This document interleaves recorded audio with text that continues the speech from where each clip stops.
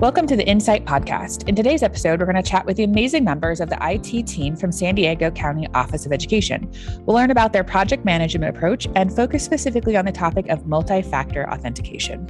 I want to welcome John Cusack, Perry Herrera, and Ali Marufi, and thank you so much for joining us today. Thank you for having us. Thank you. Glad to be here. So before we dive into our questions, we always open our show getting to know a little bit about you. This will come from learning about your quirks or preferences through a few fun questions. So before we get into the main part of the show, a few either or questions. I'm going to open with peanut butter and jelly or bacon, lettuce, and tomato. And why don't we start with John? I'm going to go with BLT. Can't beat that. Excellent. Perry? I'm going to take the other classic, PB&J. I mean, since childhood, and it's just comfort food and it's easy anytime. Have you tried it on a panini maker? That's my new fave with the PB&J. Okay. All right. I'm going to take that away and try that out. Excellent. And Ali? Peanut butter and jelly. I love it. Excellent. We're now best friends. Jamal, what about you? I love peanut butter and jelly with chunky peanut butter, but bacon, you can't go wrong with bacon. So BLT, that'll be my choice. Excellent. All right. Next one. This is about your ear comfort preferences. So over-ear headphones or earbuds? Perry, why don't you start? Okay. If it's outside of work, it's definitely in ear. I can cruise around and go to the gym and go on walks. But at work, definitely over the ear is my comfort level. John, what about you? I'm going to go over ear. I've got some noise canceling headphones, and they're just delightful. And they're perfect around the house too. There's a lot we could read into that. That's awesome. Ali, what about you? I'm same as Perry. At work, I like to use the overhead, but when I walk, I like to use the earbuds. Jamal? When I was younger, you probably want to show off your Beats headphones over the ears. But now that I've finally had some earbuds that actually fit my ear, I prefer these much more. Yeah, I definitely waver back and forth at work. I always have the over ear on, and I love the noise canceling for plane rides or travel. Just as John said, a delight. It just, for some reason, when I put those on and you're traveling, it's almost like a calming breath. Everything fades and it's wonderful. Okay, last one, and this one's specifically for the work that you guys do. And I'm open to you proposing a different program. What do you gravitate more towards, Asana or Trello? Perry, you want to start? Sure. I've used Asana and Trello, and in my personal life, I would say Trello. At work, we happen to use Monday.com, and I'm also a fan of good old fashioned sticky notes on the piece on my board next to me. I'll go old school on that too. Love that. Ali? I haven't used them, so I have to go with Monday.com. Totally fine. And John? Monday.com as well. If I need to do any scheduling at home, it's just with the calendar and keep it simple. Yeah, my team, they use Trello and Basecamp. We're looking at ClickUp right now, so I'll just say Trello right now. That's great. I use Asana with my team. I just love the ability to roll projects forward and copy things over. But when I'm working with student teams, Trello seems really accessible for them. So it's kind of choosing based on the user. Great. Well, thank you so much for playing our kind of open and get to know you session.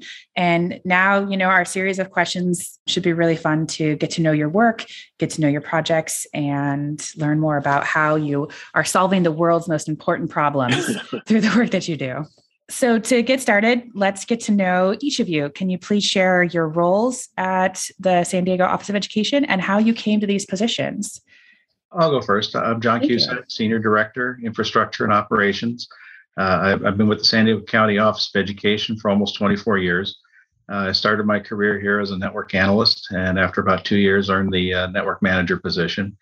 My responsibilities over time have included the oversight of our help desk, our web programming department, our mainframe communications unit, data center, and cybersecurity departments. It's been just increasing levels of responsibility thrown at me as I've progressed my career here. John, do you want to also throw in what's about to occur in a few more days? I won't be doing any of that anymore. I'll be retiring at the end of June. Oh, congratulations. Lucky man. Thanks. I can go next. My name's Perry Herrera, and I've got 26 years of experience in K-12 education. I currently serve as the Senior Director of the EPMO, the Enterprise Project Management Office at the San Diego County Office of Education. And I've been here for 10 years. I've held a few roles here, but my career has had, like many people, kind of a windy path. It wasn't this direct shot. So I was initially a classroom teacher, and then I was a project resource teacher, which happened to be in an IT department for San Diego Unified School District, then became a program manager of IT for San Diego Unified. And then when I joined the County Office of Education here, an SIS manager. And then when we started to roll out PeopleSoft ERP to our entire county, I was overseeing our customer resource center. And then over the last 3 years, I've moved into this role in our project management office. But ultimately, I think for me, what led me to all of these positions is an interest in people, data, and ideas. And I think all of those, my natural interest in those have gravitated me towards these types of positions and roles. And I also have this interest and passion in analysis, design, and evaluation. And I think all of that really ties into this type of work as well. My name is Ali Marufi, and I started with the San Diego County Office of Education 25 years ago as a student worker while I was in school. After I finished school, I joined the application team, and I was in that role for 15 years. While I was a programmer, my CTO and I realized the need for securing our applications. That led to creating the cybersecurity team. My title now is Cybersecurity Officer, and I manage the SDCOE cybersecurity team. That's good to hear. I guess, can you just share, because it's very interesting, just how you guys all interconnect. Can you tell us about your dynamic and what your work typically entails? Well, sure. Let me start with that. Perry and I are members of our division, the Integrated Technology Services Division leadership team.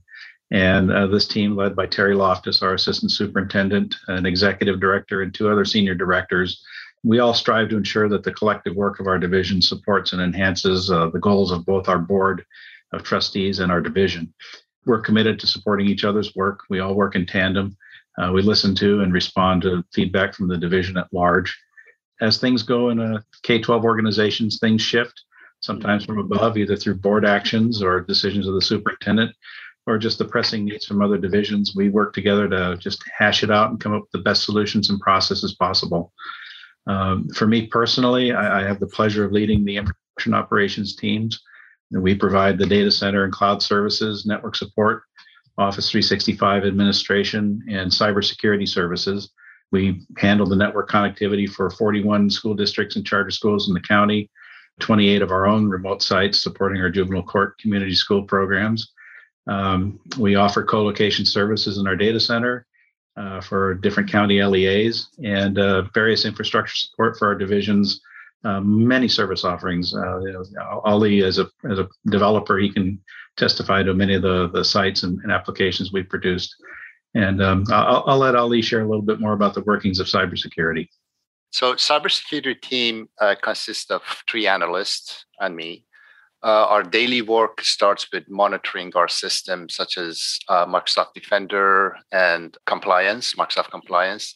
In addition to monitoring, we engage our staff in cybersecurity awareness training. We put a lot of emphasis on that.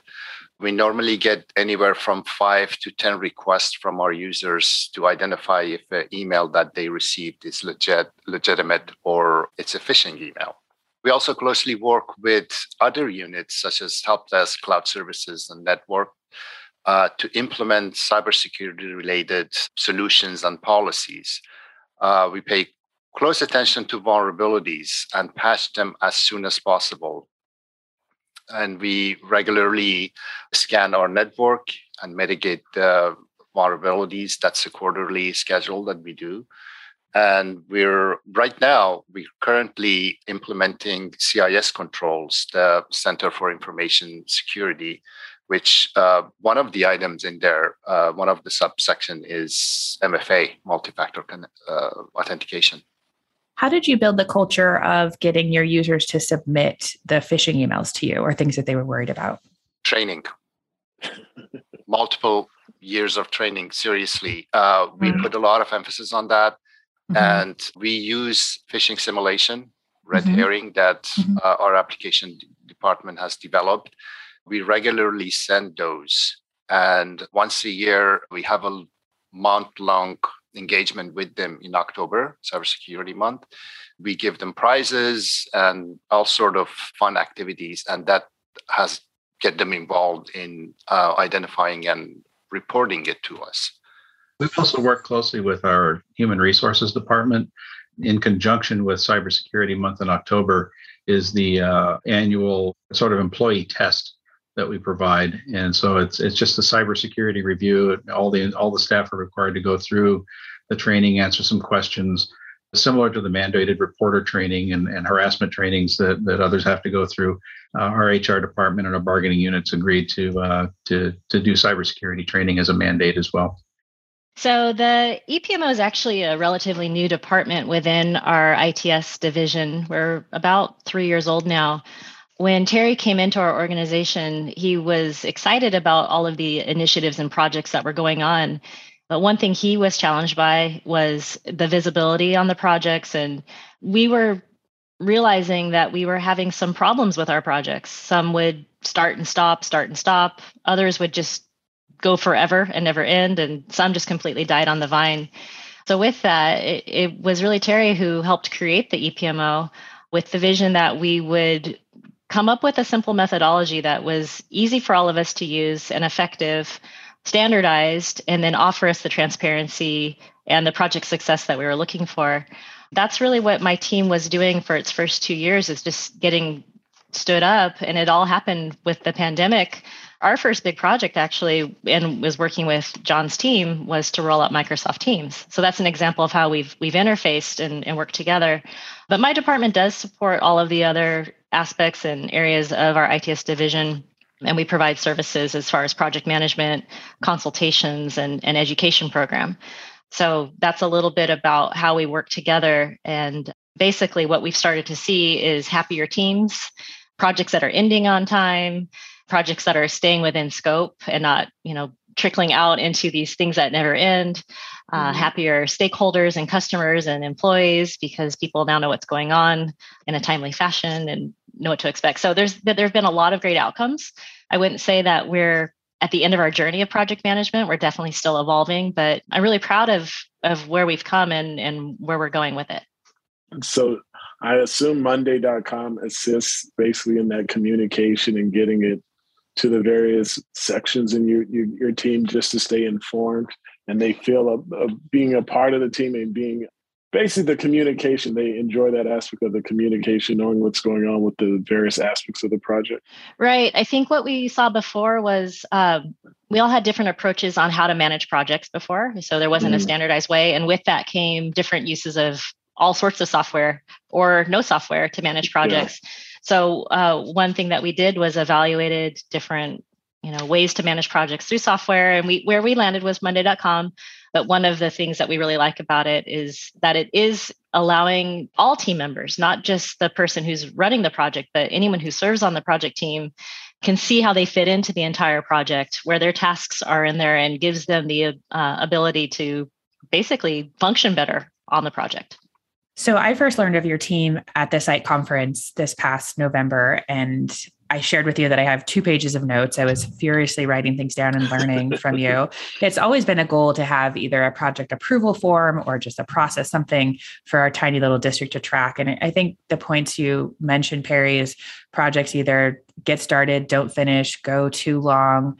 We don't know they're actually in process. I learned about one on Monday for our high school about they're putting up a new marquee, and that has kind of big impacts for the tech department. And it's exciting they're moving forward, but we instantly got a project approval form in place with them, and we're going to pilot that and hopefully move forward to some greater success. But it is daunting to think about how to get started. So I was really encouraged by your story of what you guys are working on.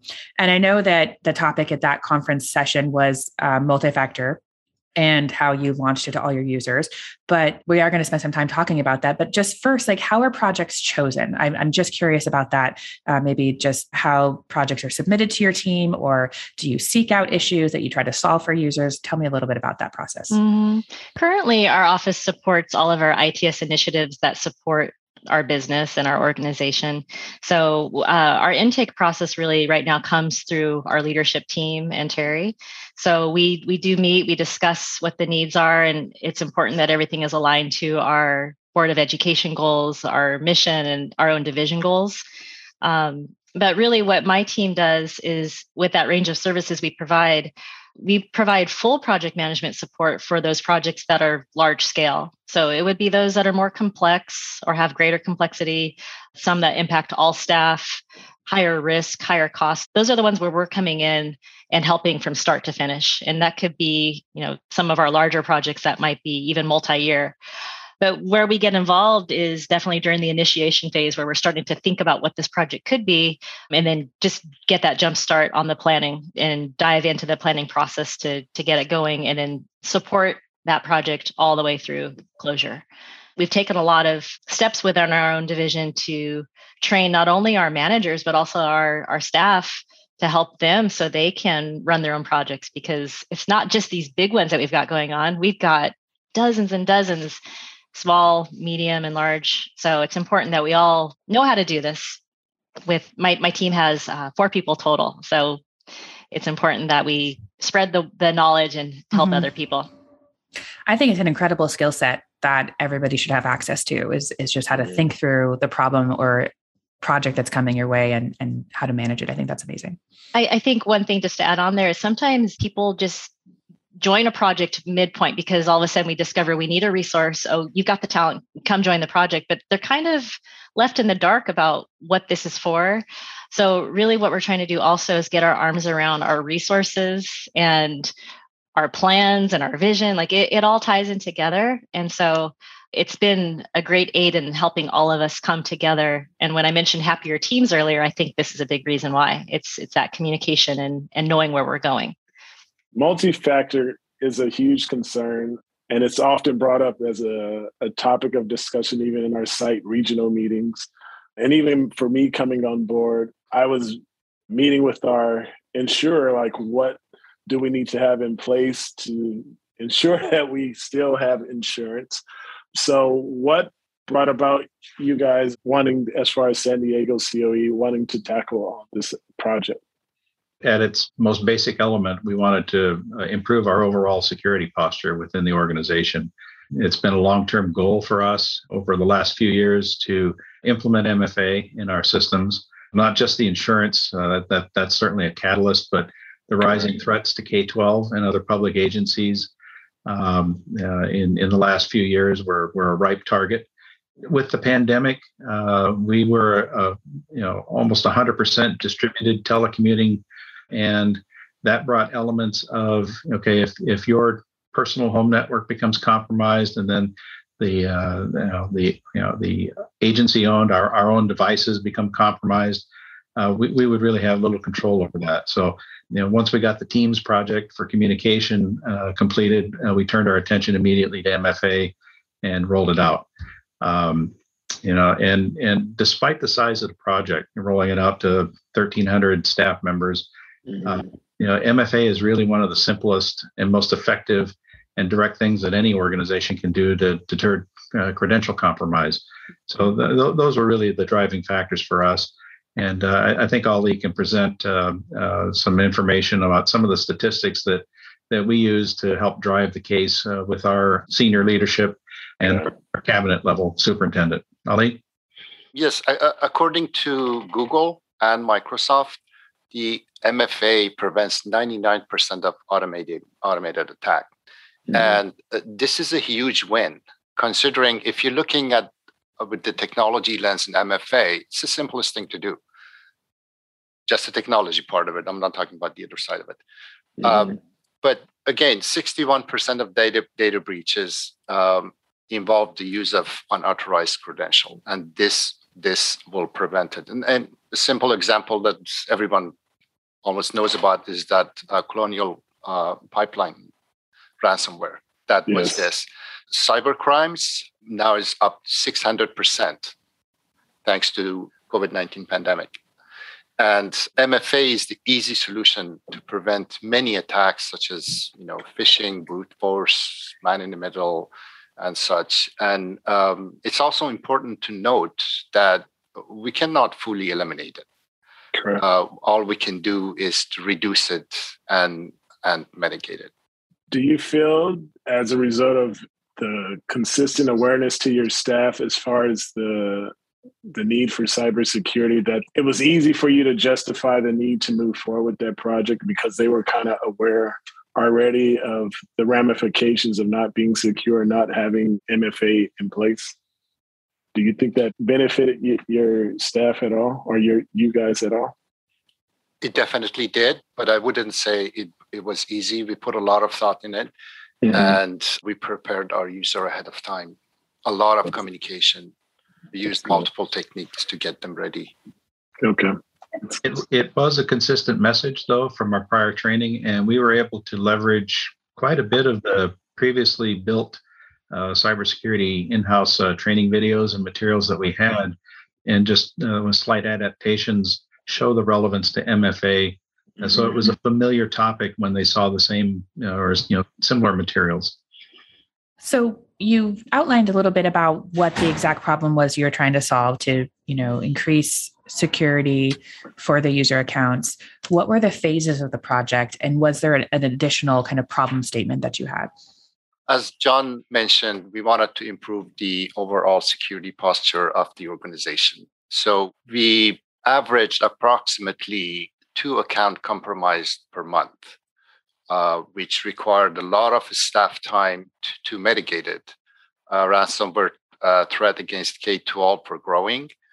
And we had recently assisted some of LEAs in that regard and saw firsthand what the impact would be if we were compromised, if we were hit. And as far as the phases, we split the project up into multiple waves of deployment. IT managers, IT staff, SDCOE managers, and then the SDCOE classified and certificated. And after that, we implemented MFA for limited term and part-time and substitute teacher. And the goal of the project really was to issue by mail 1 USB security key per permanent employee.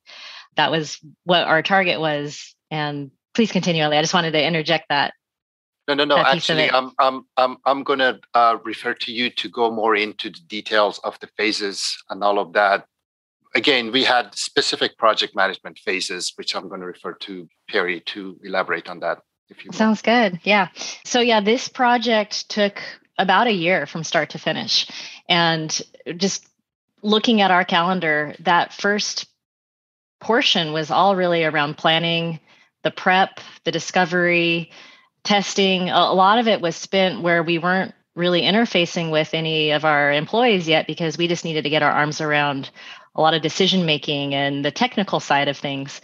Once we were at the stage where we had made the decisions and knew which solution we were going to use and some of our policies that we were going to establish, a big part of our project was employee preparation. And like I said, we needed to mail things home to employees. So we needed to make some confirmations with employees around computer types and USB ports and addresses. Training and communication was a big part of this project to make sure that people understood what was happening and what they were going to get in the mail. And then ultimately, like Ali said, we ended up having a phased approach. So we didn't do big bang. We decided to leverage our own ITS division first. And with that, we actually started with our ITS managers. So our very first mini rollout was with about 50 people, but we tested the whole thing. Like, do the mailers get home? Are the instructions clear? And our goal with the managers first, that our effort there was to get the managers on board. So by the time we rolled out to the rest of our ITS division and to all of our staff, the managers could help support what was going on. They could talk about it because they'd already been using it for about a month. So we found that approach worked, and that we called that phase 1. Phase 2 then was we worked with all of our other managers outside of our division. And that was about 250 people. So we jumped from 100 to 250. So we didn't have to do nearly as much discovery or prep or testing, but we still needed to have all of the engagement with the managers and let them know what this was. And so at that point, we brought on that next set, and then we were ready for phase 3, which was our biggest one. That was with about 650 employees. So about 100 the first time, 250, and then up to 650. So we're nearly doubling, tripling as we went. And with that, we needed to be ready for support, greater support calls. We needed to have everything really well oiled. So in the end, that process of working with the managers first really did help us with that change that we were looking for. Speaking to project phases, this project followed standard methodology. So we started with planning, we moved into execution, and then we had closure at the end. So that was everything from lessons learned from all of our teams. And the lessons learned actually happened after each phase. So we're making sure that we were taking everything that we were learning as we went and brought them into the next phase or rollout. Satisfaction surveys. We wanted to make sure that we heard back from our employees around the information they received, how it was working for them. We did follow-ups with them. And then we did a celebration at the end to celebrate our success. And that was an important part for us to come together and see that we realized our goal that we had set out to accomplish an entire year earlier. A lot of us haven't gotten to the point of basically implementation of MFAs, and you probably saw that as you witnessed many of us at your sessions at CITE, me included, because we have yet to find a way to understand the scope. So how did you guys create parameters that would lead to a successful project so you could celebrate at the end, as you stated?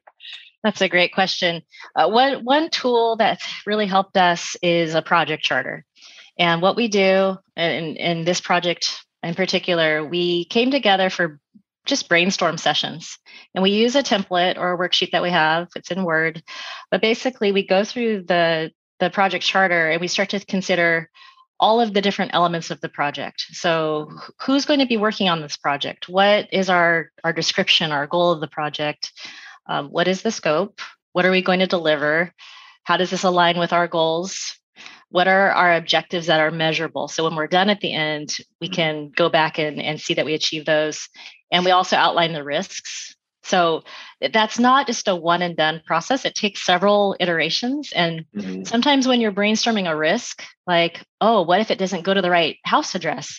Then we start coming up with things to do to make sure that we can mitigate that. So through that process of going through this, we were able to finally refine our scope and get it to exactly what we wanted. So sometimes you start with what you think is the scope and you think you're done, but really it's through all of this thinking about all these different things and bringing in lots of people to help you brainstorm really helps give you that big picture. So ultimately what we like to do is we like to list what is in scope and what's out of scope. And I think that's a little bit new for us is to put that out of scope, but that really helps define what we are going to do and what we're not. So for our project, it resulted in us determining this is only for permanent employees. We're not going to do our limited term or substitutes. We're going to wait for that. So that was one aspect. We decided that it's only for computer using permanent employees. So now we've got a number of people. Then we've got, are we going to secure which apps exactly? So we narrowed it down for us. It was Office 365, ServiceNow, which is our help desk intake system, and then Monday.com. So we figured out that's in scope. Out of scope, we decided no for Google Suite. We're not ready for that yet. And our SIS and our ERP systems out of scope. And then it was around what is our solution that we're using? What's our goal? And like I mentioned earlier, it was to deliver one USB security key per employee. And then, so not two, if they work in different locations, we had to really think through what our rules would be and what is in scope. And then we also knew that several employees do use their phones, their mobile phones. And so we needed to think through what that would look like. So we determined that for our scope, employees would be given the option to authenticate using push notifications on their personal mobile devices. So all of that thought work, those brainstorms over multiple sessions and refining really led us to a well-defined scope statement that we stuck to. We didn't introduce new scope that would have derailed our project or make it go a different direction. And we were committed to achieving what we set out to do. And what various stakeholders did you have in the process so that you did take input from multiple sources. Mm-hmm. So, like I mentioned, we needed to mail things home. So part of that was working with our own graphics team who does printing and mailers to find out timelines and things that they've seen in the past. We've got awesome support teams. So we wanted to make sure that we got feedback from support team leads. Our own cybersecurity team was part of the process. And then I think John, Terry, and I were in every single one of those, as well as staff from my office as well. And also our communications department. We rely on them heavily as well. So they were consulted. And we also met with various employee groups, especially our management team. They would have monthly meetings. We would come in, discuss what we were doing, what the goal was, what the impact would be, let them know what they could expect. Then we got their feedback on, well, this doesn't work for us in this situation. So then we were able to make a little course correction for people who might have been on vacation during our rollout days, or people who were not quite ready because of transitions that they were going through from position to position. So we tried to be as flexible as we could, so that as we got to deployment day, we were impactful but not impacting. So we were nothing negative in what we were trying to do. We were trying to keep it the workflow going. I'm trying to wrap my head around of how to translate this to my, very small district, and what pieces, I'll be leading 5 of those phases and be the stakeholders for 5 of those conversations just in my own head, and then bring people in to help. But I think like what I'm hearing is, having that clear purpose, defining the scope. I love the idea of out of scope. I was having a tough time trying to figure out what that was, but the way you defined it, Perry, was great. It's just narrowing it down by user group, narrowing it down by type of employee. I think that really helps to make it something that's manageable, and then planning the launches where you have a testing group to work out bugs. I think you also mentioned having support ready to go for those who got stuck. I think, I think we can take your model and adapt it in a way that's doable for smaller teams. So what were some of the biggest missteps now that you've had time to reflect and move on to bigger and better things? I can take that. This is the fun part. Okay, let's hear it. Yeah. I love fail stories and like, especially when you learn from it. I think that makes it so powerful. Exactly. I mean, not proud of the missteps, but I think it's very important to talk about it. Gaps in testing polluted our testing environment. We started testing with only my team, 4 people. And the first day of rollout, we had to pull back because some of the desktop applications did not work the way we did it. And so we increased the number of testers to 25 with different devices, different version of operating system, and different patch level. So we had to take a big step back and formalize the testing process. Our distribution of hardware token, as Perry talked about, was challenged by incorrect addresses that we had in our HR system. And some of the staff didn't receive their token, their UB key, by the go live date.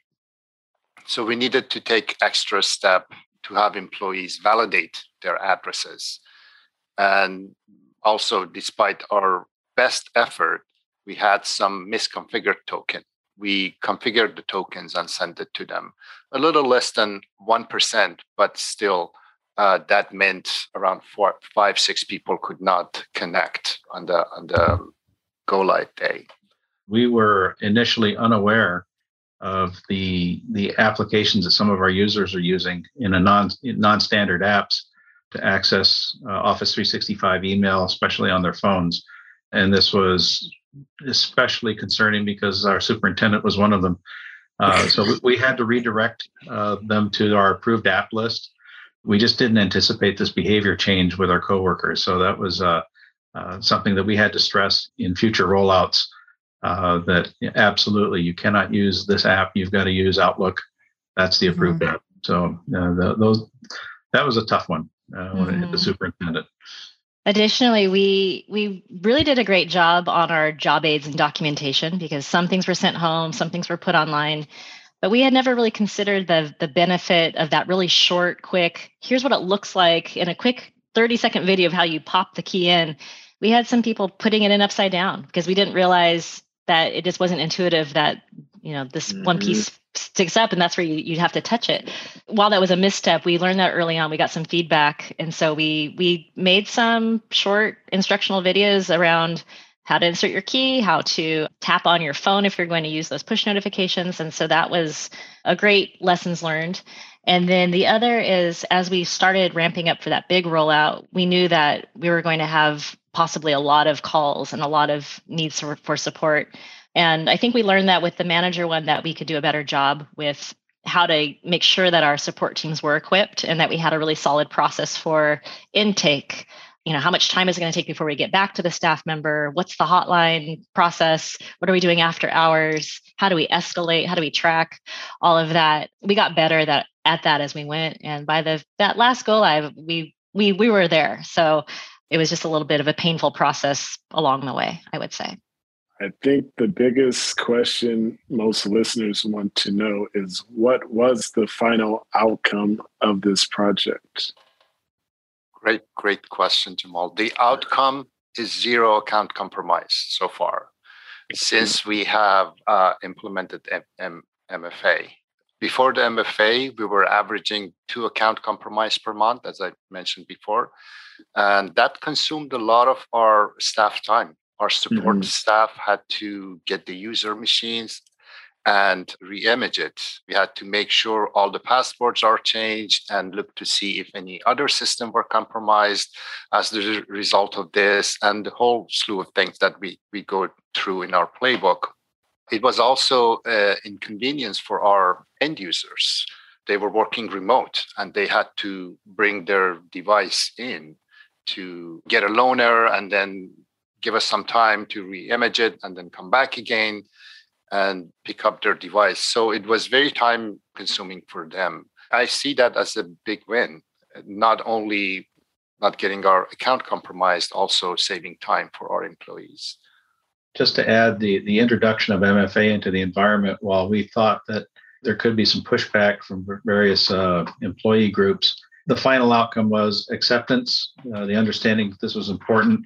We still have a little bit of back and forth on, well, I wish you would authenticate me for more than just 24 hours on this type of device. That's inconvenient, but the fact is everyone's using it. They're not trying to bypass it. We're having some good success with that, and we're ready to start rolling out, looking at those additional phases that Perry mentioned, going into our Google Space and some other of our apps. One thing we learned from our survey that we put out, and we did this after each deployment and then consolidated, is that they reported that the solution we came up with was easy to use. And that was one of our objectives and success criteria that we had listed at the beginning, is we wanted something that really wouldn't detract or take too much away from the work.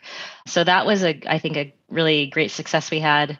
And the confidence that they would be supported. And so we did get feedback that MFA questions and issues were answered and responded to, not only in a timely fashion, but in a friendly way and an encouraging way. And then one other thing that was an outcome is we asked our own project team, because we had a lot of people on this team from lots of different areas, not only within cybersecurity, but like I mentioned, our graphics team, our support teams, our communications group. And we asked them, what were you proud of? And so some things that bubbled up were taking ownership, meeting all deadlines, teamwork, collaboration. So it was a really great feeling this was a very challenging project. It was hard. I'm going to say that. It is, for me, of all the projects I've done in the last 3 years, this was the hardest one. And I think it was because it's so much of a changing the culture and changing how people work type of project, changing, how we do things. So that communication and making sure that we were real tight with how we operated was very important. So we had those types of successes too on our project team. When did you guys begin the project? Year, month? Was it before the pandemic or in the midst of the pandemic? In the midst of the pandemic. It was basically all of 2021, basically. Yeah, so you build bonds when you're in the trenches together for sure. So that was a big task for sure. Wow. We did the same thing with our forklift upgrade of all of our telephony to Teams. That was at the start of the pandemic. That bonding occurred early. We just continue to build on it. Wow. I think anyone listening can take comfort in the part of your project that was, again, your number one goal was mailing home these tokens really doesn't have to be part of the process for anybody getting ready to take this on. So they're not going to have the wrong addresses and all of those pieces, because you hopefully do have the humans in your offices and in your classrooms. And so at least that part we can learn from your lessons. And next pandemic, if we decide to launch something like this, we have the blueprint. One thing that you said that I really think is important to highlight is the concept of just, Perry, you mentioned just being able to plug in the YubiKey correctly. Mm-hmm. From the little bit of research I've done on change management, I'd love to hear if you have any thoughts on kind of either the protocols you follow, but this concept of kind of what we assume people know. And so making sure they have knowledge, but also have ability.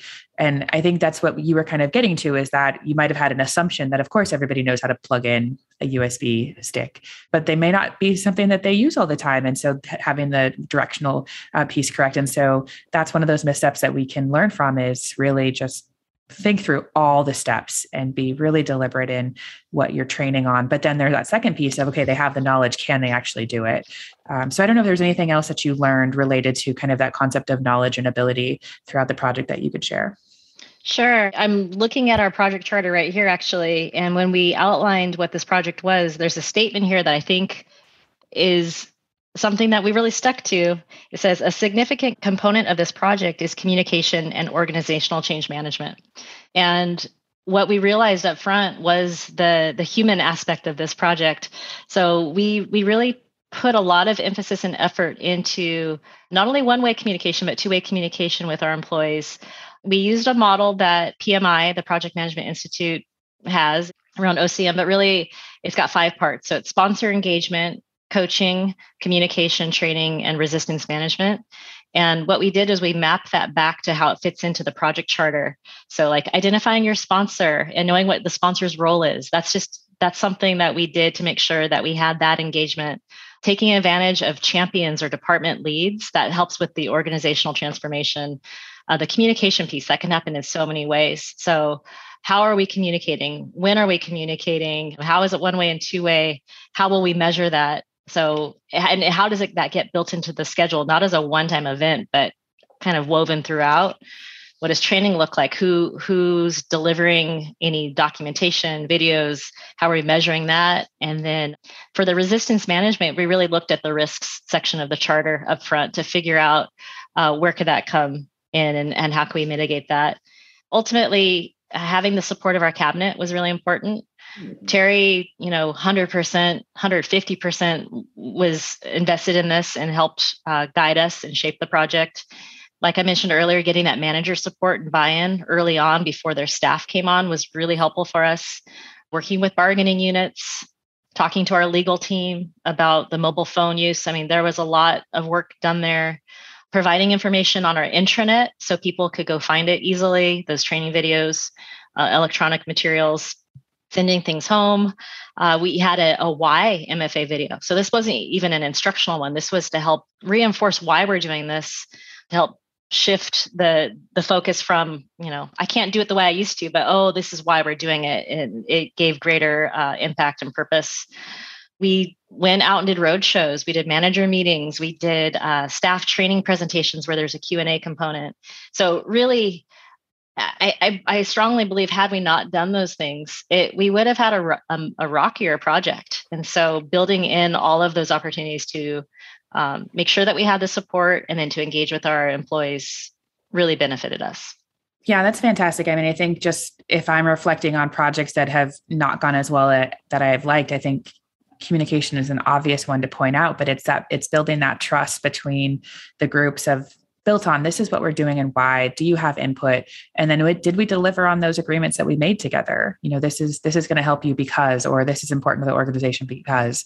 Explaining that and having those conversations is huge. I think so often our poor educators, we just, in the tech department, we come up with a great idea and it's going to be amazing. And then we launch it and it falls flat and we're like, why did that happen?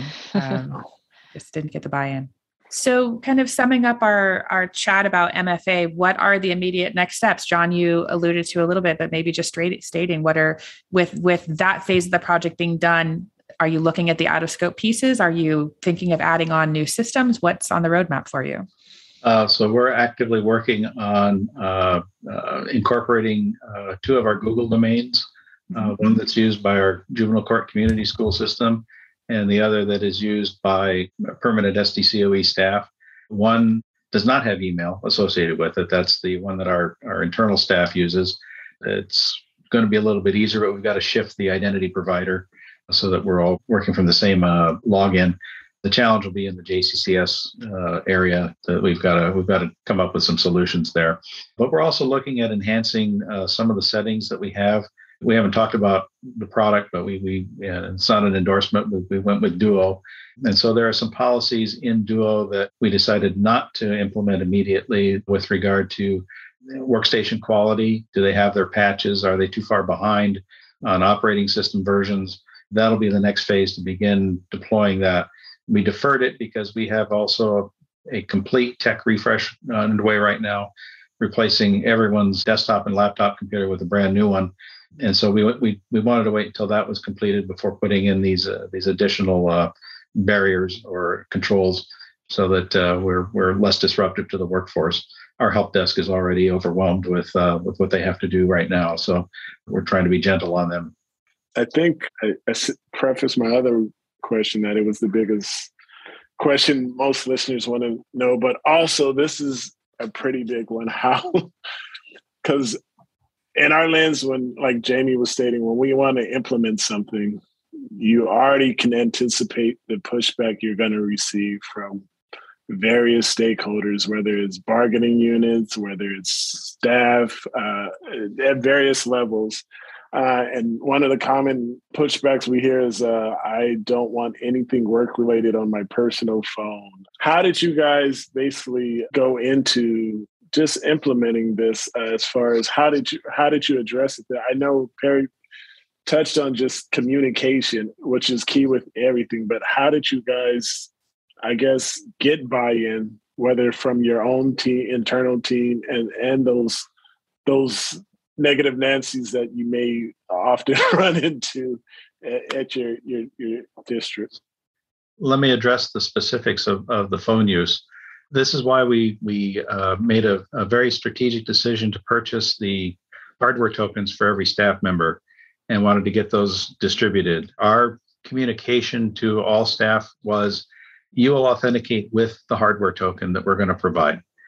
We are not asking you to use your phone. We are not requiring you to use your phone. However, we did make it available as an option. So two things we did.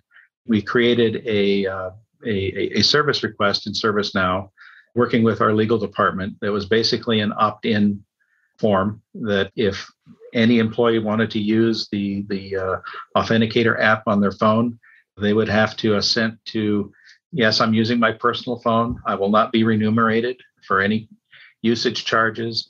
The app does have some means of looking at some data on my phone. I acknowledge that. And so they had to go through several steps to say, I want to use my phone. I agree. I will not hold the SDCOE liable.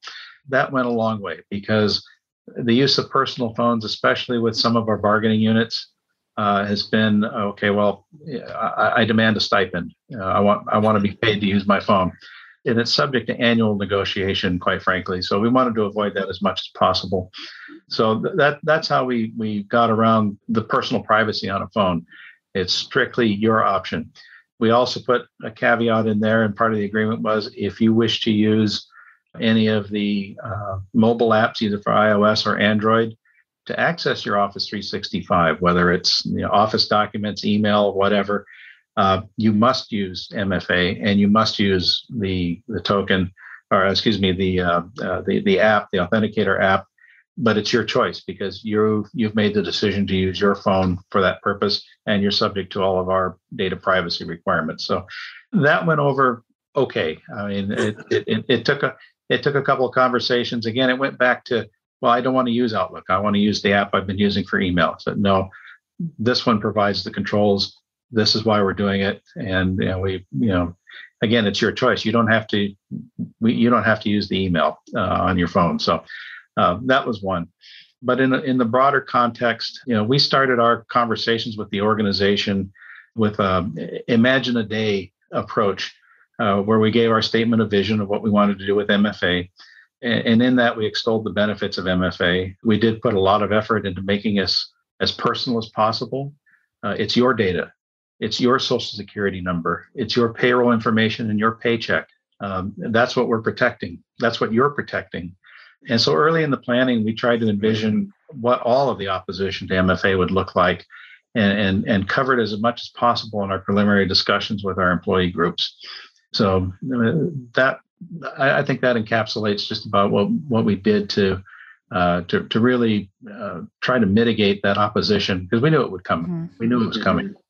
And I think with our phased approach, starting with ITS, where it was an employee group that we have greater control over with the managers and our own classified staff, we were able to demonstrate and model for others.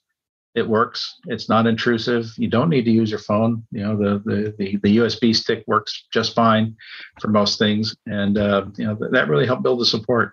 I think we did some other things in organizational communication management.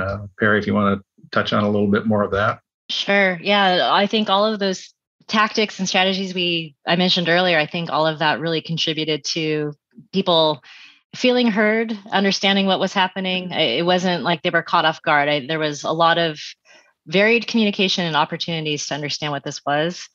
And I do want to credit our cybersecurity team. Ellie, I think your team has done a great job with helping our organization know what cybersecurity is these last several years. There's been an education program around it. We do these simulated phishing attacks. Every October, we have these cybersecurity activities. So this, to me, felt like a natural progression in what we're doing with cybersecurity. It wasn't the first time anyone's hearing about it. It's another layer that we were adding on. And there will be more layers to come. And, we've got our CIS controls to implement and other things. So it's part of that entire roadmap for cyber that we're on. I think that's such a good point, because you can't launch MFA if you haven't been talking about cybersecurity with your organization. I mean, maybe that's the headline of this episode, right? Like, this shouldn't be the first thing you do. I like the idea of the phishing test and the cybersecurity awareness month. Like, those are the pieces that lay the groundwork. I also think, helping teams look to a sort of an implementation of this. We do have a culture of MFA existing in the personal world for a lot of people. So drawing on their experiences with banking or other personal services, I think is a good way to connect the dots. But I also want to go back to what John said a couple minutes ago. Like, that was a gold nugget of information. We are doing this to protect your data. Like, that's amazing. Yeah, really, really strong. I wrote that down immediately. So that'll be part of our planning. Is there any other advice you can offer teams to get started as we start to wrap up our conversation today? What are those kind of big takeaways that you can offer? I think any organization can, if you have nothing, start small. I mean, look at your probably most vulnerable group, which would probably be those that have privileges, system administrators, and look at what you can do to just institute an MFA for them, and make that your building block, and just get started. We as an organization have produced a lot of resources over the last year. Many of that we've made available. We just did a workshop for the Technology Steering Committee of CISESA. And we have our materials from last year's CITE conference available. Absolutely feel free to contact us, and we can point you in the right direction to get access to those materials. But, that was a 4-hour workshop encapsulating our entire project and recommendations. And that was working with San Bernardino. And what was the other county office? I'm sorry. San Joaquin. Thank you. Great materials there to help you get started and get her done. Speaking of workshops, we've seen your invites for your summer workshops, which look amazing. What was the inspiration behind them, and what can the attendees expect? We have a project management workshop coming up. It's actually a project management conference. It's our first one that we're offering. It's called the K-12 Project Management Conference. It's end of June. It's virtual. What we've started to see recently is an appetite for this conversation in K-12 and IT. And perhaps previously we saw project management as something that someone with a particular job title needed to do. But now we're realizing there's a lot of ways that we can take the project management methodology and use it for all sizes of projects to help us be successful. So really, that's what this conference is about. It's meant to help everyone in K-12 IT focus on how to plan, execute, and close their projects, providing templates, tips, strategies. We're really excited. We've got 17 local school districts and charter schools from San Diego County presenting their voice and their ideas on day 2.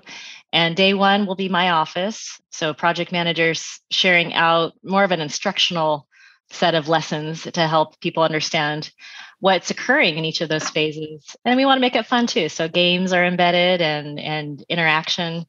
And really the goal here is just to start growing that community out in our K-12 with our colleagues and start talking about this and seeing it as something that's integral to the work that we do. San Diego team, this has been an amazing episode. I'm so excited by what you were able to share. And again, have another page of notes and really good starting places on how to tackle MFA, but also how to think about project management. So I appreciate the lessons you shared, being vulnerable and sharing your failures and how you learn from them. I think that's amazing. So as we close out, I have one final question for you. This is our Would You Rather. And so my would you rather question is, would you rather drive Lewis Hamilton's F1 car or Max Verstappen's F1 car? And I'm actually just kidding. That was just for Terry Loftus. I have a different question for you. So shout out to Terry. I was starting to have heart palpitations. Yeah. Terry, I hope you're listening. No. So my question for you is, would you rather spend 1 month on the International Space Station or 1 month anywhere on planet Earth? And you have to tell us where you'd stay if you do not pick the space station. Space station it is. Excellent. Planet Earth. I know my wife and I would love to spend a month in Sardinia. Cool. I'm going to go with space station. Why not? Let's do it. It's all inclusive. Yes. All inclusive, right? To me, I get home. I know when I went to France when I was 16, I got homesick after 2 weeks. So space is way too far. Only 180 miles. So I would say somewhere in California, maybe where the redwoods, Northern California or something like that, with nature. Amazing. Thank you all so much for a wonderful episode. And I look forward to learning from you in future sessions. I'll be sure to stalk you and hopefully be able to join your conference. Wonderful. Thank you so much. Thank you, Jamie. Thank you, Jamal. No problem. Thank you.